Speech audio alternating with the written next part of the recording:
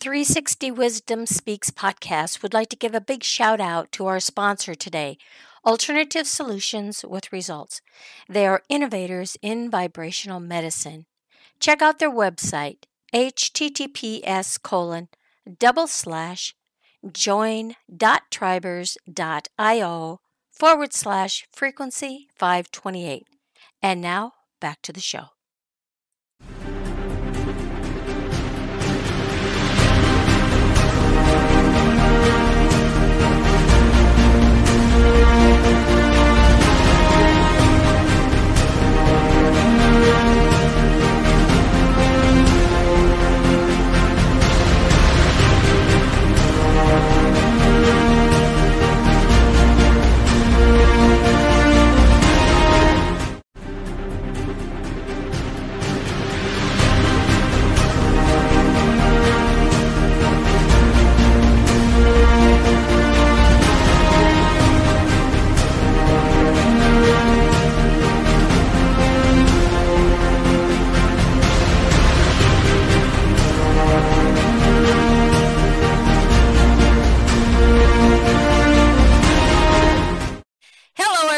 Welcome to the Wisdom Speaks podcast. Host here is Beverly Zimet and Nicole Borghi. Nicole, who is our guest today? Well, Beverly, today we have Gail Swift, who is an educational consultant for teenagers, and that's a big job. And I want to go ahead and bring you in. Come on in, Gail, welcome to the show. It's so great to be here, and thank you very much for having me, Beverly and Nicole. It's my honor. Well, you know what? We're all excited to hear about what you do, and with teenagers. I mean, come on, that's got to be like, teenagers have their thing. They know it all, right? You are right, Beverly. They do, and definitely have to take that into consideration while working with them and give them the space that they need to explore that about themselves. So what do you do to give them that space? What makes them comfortable with you versus the thousands of other coaches and counselors and psychiatrists and, the whole enchilada? Why Gail? Why Gail? That's a really good question. And I know we're going to get into the history of why this is important to me, but specifically, Beverly, I come to the table with a very powerful weapon, in my opinion. And that weapon is knowing and seeing through a process how they're wired to solve problems. And it's unique to them. It's only their pattern. It's not hereditary, so it has nothing to do with their parents. They don't need to talk about it with their friends. It's not a hashtag anywhere. It is unique to them. And so when I know that about a student, an individual, that ability gives me the power to speak into how they work in a way that no one else does, because no one else would know this about them except me until they let other people know. Well, that's unique. That is really unique. What do you think, Nicole? I think we got a winner here, huh? And I remember, I was just thinking back to being a teenager, and I'll stop that vision now because I struggled as a teenager. But I think it's so important to have somebody, especially an adult, that a teenager can trust. Yes. Because it's obvious, at that point that they're struggling, whether it's with their friends or teachers or their parents and their family, that there's a huge dynamic to finding out who they are and where they want to be in life, or if they want to be anywhere at all sometimes. Mm-hmm. And at 15, you're pretty vulnerable, right? And you can go extremes. You can go into depression, or you can go into, hey, I need everybody to like me. So you're going to do what anybody wants you to do for acceptance, so you've got extremes. Yes. So, obviously there was something in your past, because we're all healers here and we all go down that road with our journey following our story. Mm-hmm. So if you feel comfortable, Gail, can you share a little bit about your story and why it's important for you to touch base with 15-year-olds? Yes, absolutely.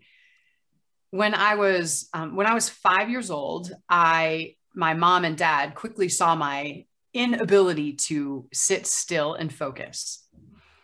She's too crazy. She's too whatever. And I was diagnosed at 5 with Tourette syndrome, which was a neurological disorder. I had a very mild case of it.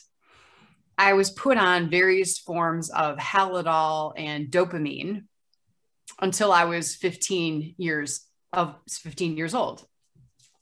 When I was 15, I didn't know about the pattern that I'm talking about today. It wasn't around for me when I was 15. It was around when I was about 18.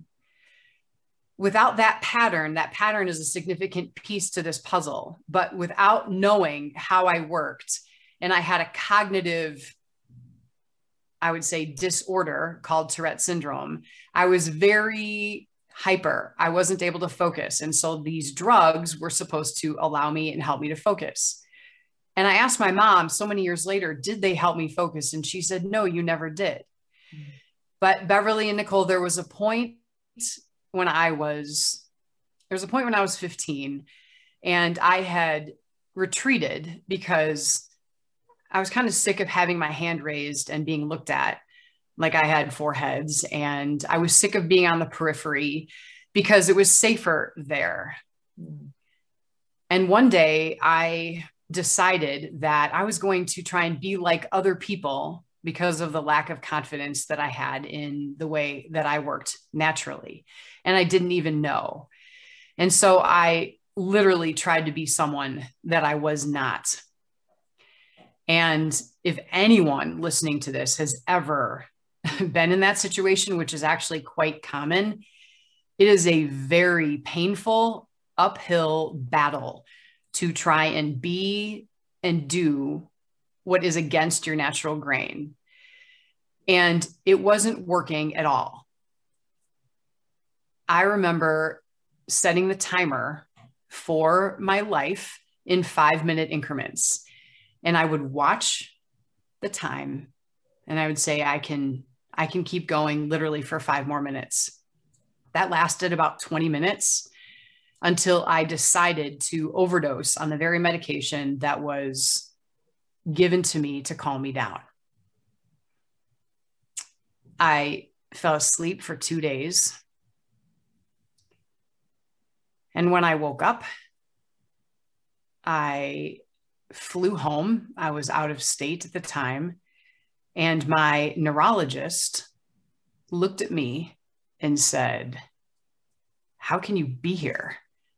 You took 4 times the lethal amount of medicine and you're still here. And I didn't know that I did that. I did have an experience while I was asleep, very clearly telling me that my job wasn't done here yet. And if I would have known how I worked, would I have not overdosed? I don't know, but I do know that I would have really known that my greatness was inside me and I didn't need to look for other people. I didn't need to look for that greatness in anyone else but me. That I would have known. 3 years later, finding out how I naturally work, amazingly, I have a need for a lot of things to happen at one time. And I don't have a need to finish what I start. So that, coupled with the Tourette syndrome, it was a nightmare for any teacher. And I was 15 when that happened, which is why I have a heart for 15-year-olds now. That is such a beautiful story. Just thank you for sharing that, because it takes a lot of courage to be able to share things like that. So what I'm hearing when you're talking about that is like you had no identity. Right. You were trying just to be, and you didn't even know what being was. And I think Nicole, I know for me for sure, is I can relate to the same thing, because it was about losing my identity and coming out of that. And I think Nicole has a similar story too, where she didn't know who she was. So, at 15, even, sometimes even at 30, at 40, at 50, sometimes we look back as like, who are we? why are we, right? Exactly, And exactly. Because you're trying to figure out your why. You yeah, know, Right. in any form of coaching, I think we help people define their why, their passion, their purpose throughout life. But I know for me, it you know, I cycled through it again and again. And Right. it's such a blessing that you are here with this form of counseling, coaching with these young children, because of the fact that I spent years changing who I was, right. redefining who I was. And it's to just stop, to be the blessing is to just stop sometimes and recognize where you're at and who you are. And that's such a wonderful thing. And you see it in people who haven't discovered who they are at their core. Well, when you look at what's going on in the world today, and has been for, you know, quite an extended period of time, with teenage suicides, Yes. right? It's again, they don't know who to talk to. And if they did have someone to talk to, they don't know what to say or how to say it, yet they're reaching out. It's like, I need somebody to help me. I don't know what I need help with, but something's not jiving, right? And they get lost up in, you know, in gangs or into that self-centered, that depression, and they just kind of go into an abyss, don't know where they're spiraling out of control. And drugs are available anywhere you want to find them, right? You know, so it's like, where do you go from here? So when you have, you know, when you reach out and you have parents reaching out, you know, how does that work? What is the first thing that has to happen when a parent comes to you, or even if a teenager hears about you because you're all over social media, you know, and they start reaching out, and you find out maybe they're 13, maybe they're 12, right? You know, how do you converse with them at that point then to get the parents' attention that this child is searching for something? Usually the parents reach out to me when one of two reasons: the child is in trouble, something is happening, they're depressed, they're not in a good state of mind, or the second reason is to underscore or highlight the path that they're already on, to make sure that they're on the right path. So one of those two reasons is usually the call.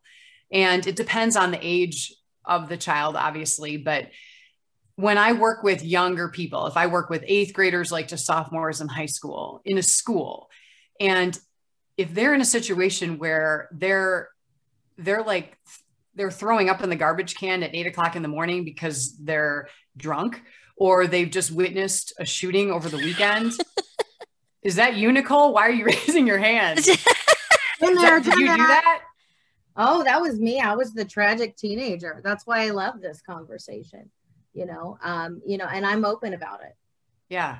You know, I grew up with a lot of gangs and violence and, you know, alcohol, around drugs, and, you know, teenage mom, whatever. You could just stack it, right? Thank goodness we didn't have phones or cameras or anything when we were younger.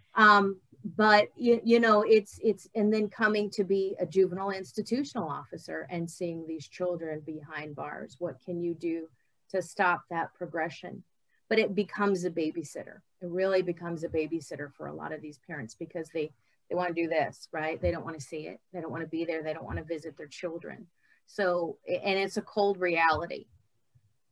It's a beautiful thing what you offer, coming here to get in between that, right? And you're reaching out in a sense where you're helping and you're open to them, to support them. You're not forcing it on them, you know? No. Really. And to your point, when I went into a school and there was a shooting that weekend, and I went in on Monday, the police were there, and it was like, oh, so-and-so's friend was just shot and he saw it like 2 days ago. And okay. And I'm addressing the class so you got to address the elephant in the room. So exactly. I flat out said, I have no idea what you're going through right now. I said, you are all very clearly trying to survive. You're trying to survive in your own way. This you may consider as trite, or you don't believe me, or whatever the case may be.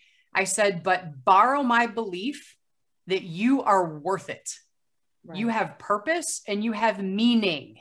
Even if you don't believe it, even if you don't see it, whatever you have going on right now, borrow my belief, borrow it for as long as you need to, until you can absorb it and you can try it on. But you're right, Nicole, I'm not trying to move anyone off the mark. I'm acknowledging where they're at, telling them how amazing their contribution is to the world. And when they're ready, who's not going to imagine, like this huge, big-eyed, brown-haired girl coming in, telling you you're genius, you're going to remember that one day. Might not be today, but it's going to be one day. Absolutely. And the most important thing is that you're recognizing them, you're acknowledging their strengths and their weaknesses, who they are, or you're just saying, hey, you know what? I'm right here waiting for you on the sideline. Right. When you're ready, come on in. Right. And you know, I remember in school, you either got it force fed to you or there was nothing for you. Right. You know, and it just to have somebody just be right there. So this conversation is going in a direction that is getting really powerful here. And it's so relevant to what's going on in the world today. We're going to take a quick commercial break. So we'll be back here in 30 seconds. Stay tuned. You're not going to want to miss what's coming up. 360 Wisdom Speaks podcast would like to give a big shout out to our sponsor today, Alternative Solutions with Results. They are innovators in vibrational medicine. Check out their website, https://join.tribers.io/frequency528. And now back to the show. All right, here we are back again with our guest, Gail.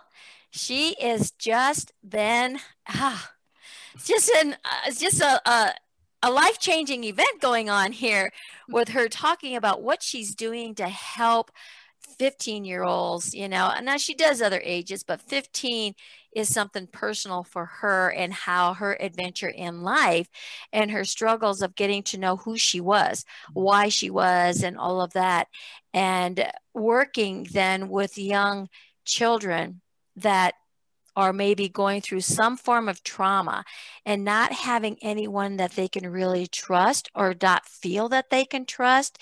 Because sometimes it's easier to reach out to a total stranger than it is to your parents or your neighbor, you know. And so to have that available where there's no judgment going on is critical. So, Gail, let's continue with this conversation. We kind of left off with, you know, you're talking to a student body that you said you had just gone in where there had been a shooting. Mm-hmm. And of course, that is a major trauma, you know, regardless whether of where you were at the time. Maybe you were in a complete different area of the school. Maybe you weren't even there that day, but you were still going to feel it. But for those that were present and actually witnessed what went on, and maybe saw one of their best friends or just a classmate, you know, their life being ended, you know, the trauma. So share a little bit about where you go and how you open that space to give them that opportunity to be able to just say what they're thinking, what they're feeling, and letting it just happen. When I work with a school, I would say the most powerful moments for the student are when I break them out into small groups. And there are 5 different groups that I break them out into depending on how they work. And when they leave their class and come over to the other side of the hall in the small group, that's when they have a chance to open up. So it is a myriad, I would say, a synergy of me literally pouring into them about how they do things. And if they're taking care of siblings, if they're on a sports team, if they are needing to work because their mom is working 3 jobs, whatever the case may be, explaining to them how they do it and why they do it, and to have the freedom to step into that energy and own it and not apologize for it is amazing. The other thing that they really appreciate is when they can respectfully request what they need to be in their lane. Yeah. So when I bring them into the small groups, I'm explaining their lane or their way of taking action. When they know that, they can respectfully request what they need from a teacher, a principal, an employer. And there is nothing, just because they're 15 or 16, they are just as talented as a 60-year-old. There is no difference in talent. The difference obviously is in experience, but most people on the planet, especially the ones that you're in a sphere with, most people generally have your best interest at heart. So when that student says, I am my best self when I have the freedom to be in the back of the class and stand up when I need to, because I pay attention, I understand more clearly, and it's a need. It is not a want. So that teacher then can say, obviously, yes or no. But when they're in the small group and I'm navigating how they work, the kids were translating that to life. They're like, oh, that's why this happens, or that's why that happens, or that's why this stresses me out when there's chaos, or when I have too much information, I get overwhelmed. They were piecing it together. So even that 15 minutes I had with each group, they shared how they were trying on their pattern of taking action, which was a beautiful thing. You say that because you're giving them a choice. Yes. You're letting them know that they have a choice, they've made a choice, and the reaction. It's the same in shadow work. You're looking at your shadow self. How do you develop that self-leadership to become the better you?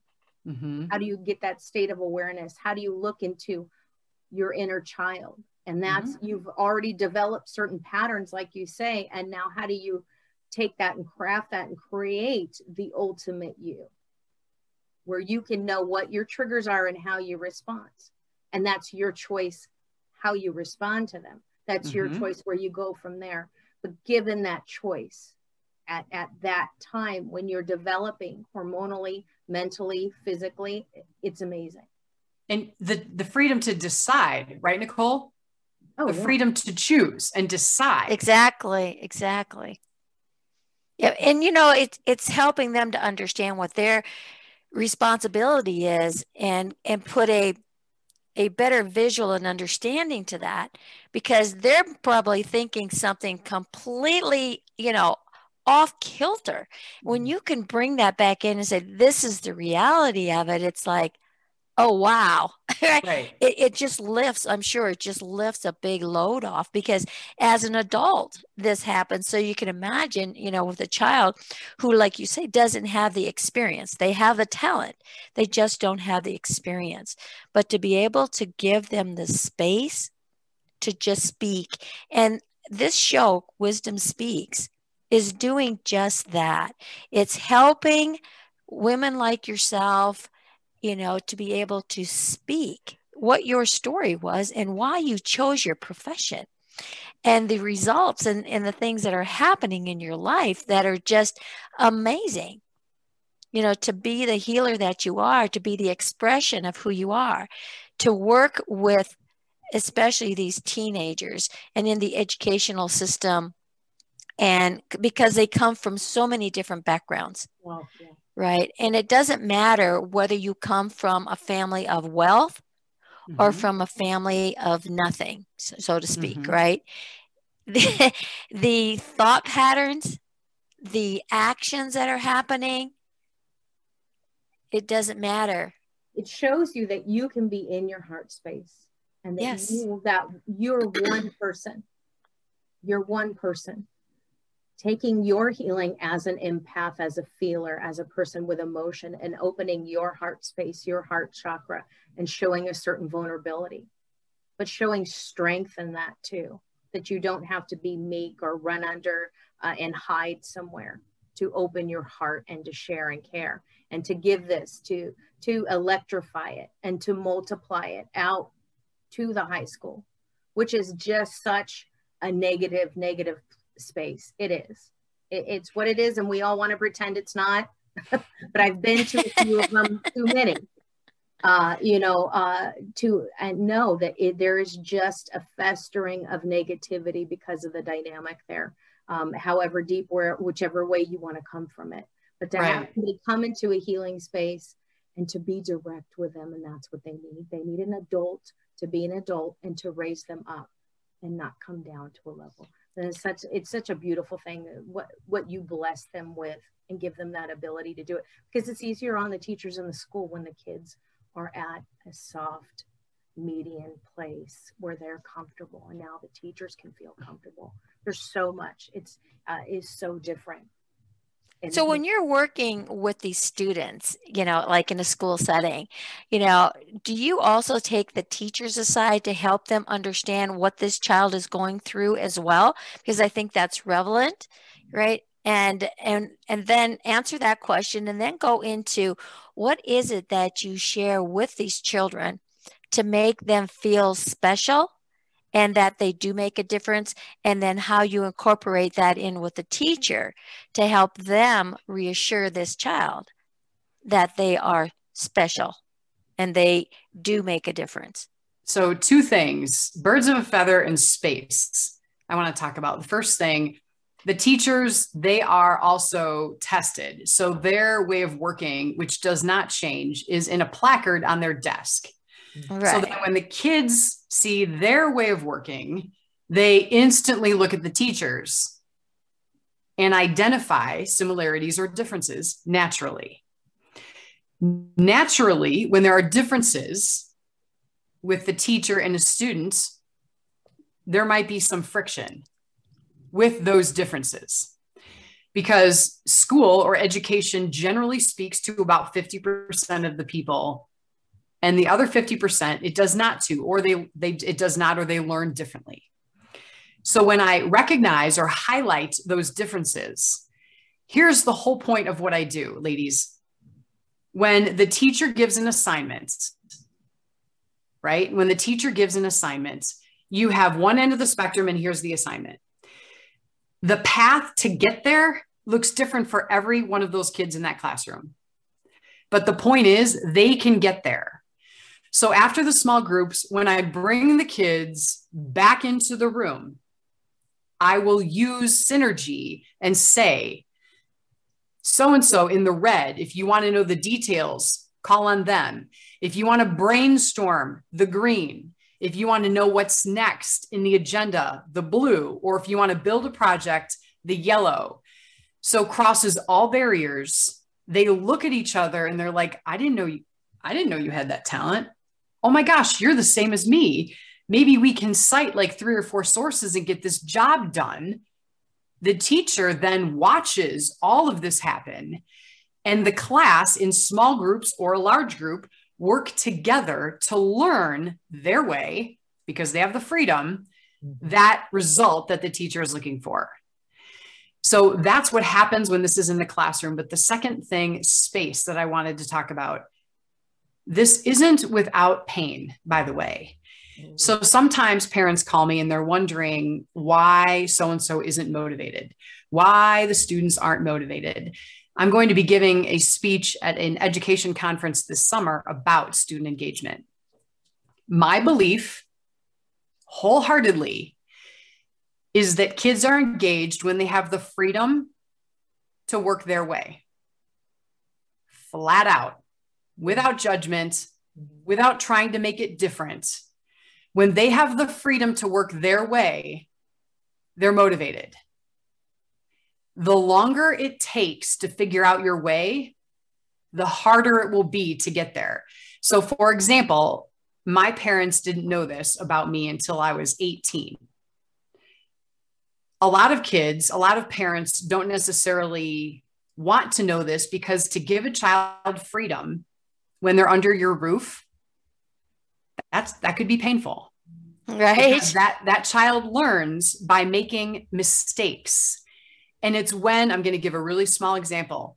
It's almost like a balloon that's full of confetti. All right. They have all of this color inside of them.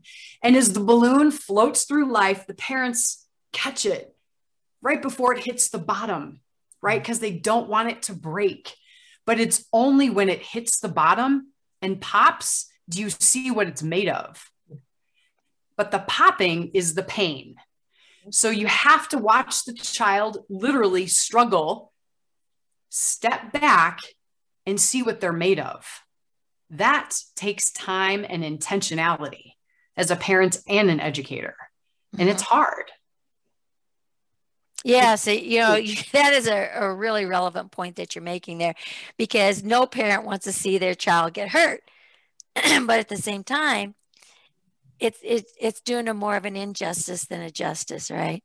Well, it's what we call the helicopter mom, right? In soccer practice, it's hovering over the kid. I've done it when my daughter was young, but letting her go out and try it.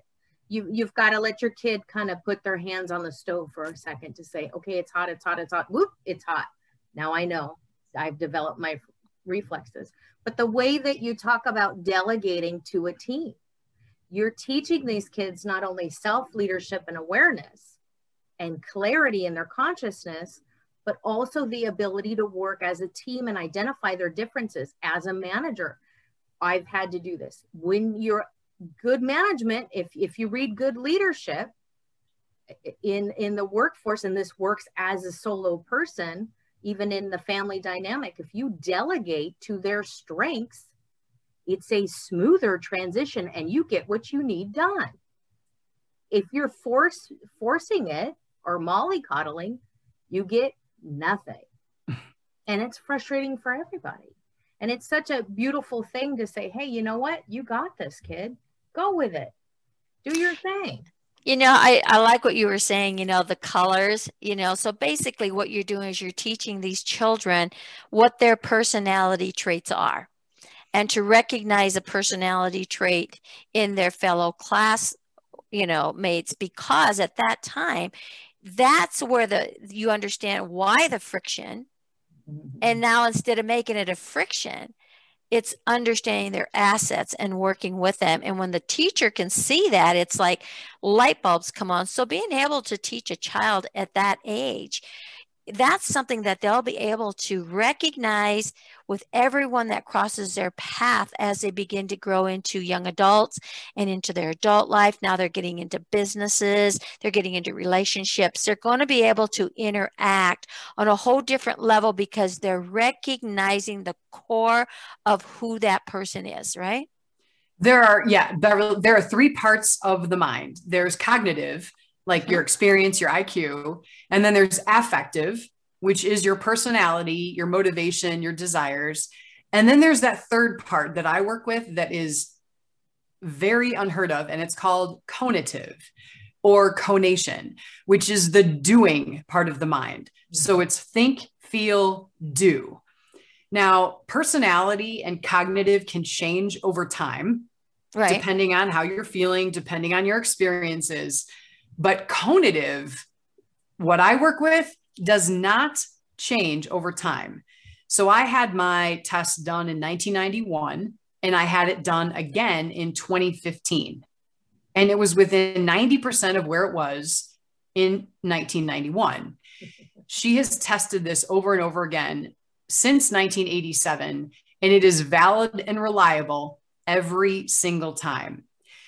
Kids can count on it. It will not change. It will not change over time. So when you know how you work and you know your ideal pattern, naturally that will dovetail into one of your amazing contributions to the world in the career that you pick. So for example, if you have someone that is naturally not needing details to make a decision, they will probably not be a librarian. Probably not. Right. So right. Those common sense things happen. And so when the kids there were two tests, and when they took the student aptitude quiz, there was an efficacy test built into it. What that told the staff and myself, this goes back to what Nicole was saying, as a group, was their belief in the gifts they bring to the table, the value they placed on their gifts and the value they placed on others. This is huge because I believed, honestly, that my way of working was the absolute best way. And if everyone worked the way I worked, the world would be a better place. Like, why isn't everyone doing things my way? I believed that. Yeah, I've been down that road a time or two myself until all of a sudden you wake up one day and say, you know, there's other ways to get to the end result. It doesn't necessarily have to be your way or the highway, right? Until I had kids, Beverly, that was my thinking. So shame on me for going through, a lot of life believing that. But when my kids were born and I saw this and that they would do things differently, and I'm like, you know what? It just seems easier to go with the grain instead of against it. They can still be major contributors, but why not go with the grain? I have to find out what the grain is first before I go with it. So when the kids in school, there's a middle ground, humility or high confidence for efficacy. But when they were, I would say they were low confidence or very insecure. And after 6 weeks of working with them, if they were still low confidence or very insecure, that's what I would call a red light kid. There were 6 of them at one of the schools that I worked with. Those 6 kids, I said, I'm not a counselor. I said, you need to, as a school, follow up with these 6 kids every 3 weeks. And I wrote out the questions to ask them to follow up every 3 weeks. They need to be in touch. They need to know they're valued. They need to see their value. And so the teachers didn't know that these red light kids existed. But when they didn't move up after seeing their amazing contribution on the efficacy scale, that's a red light to me because they're in a dark place and they need help besides me to get them out of that place.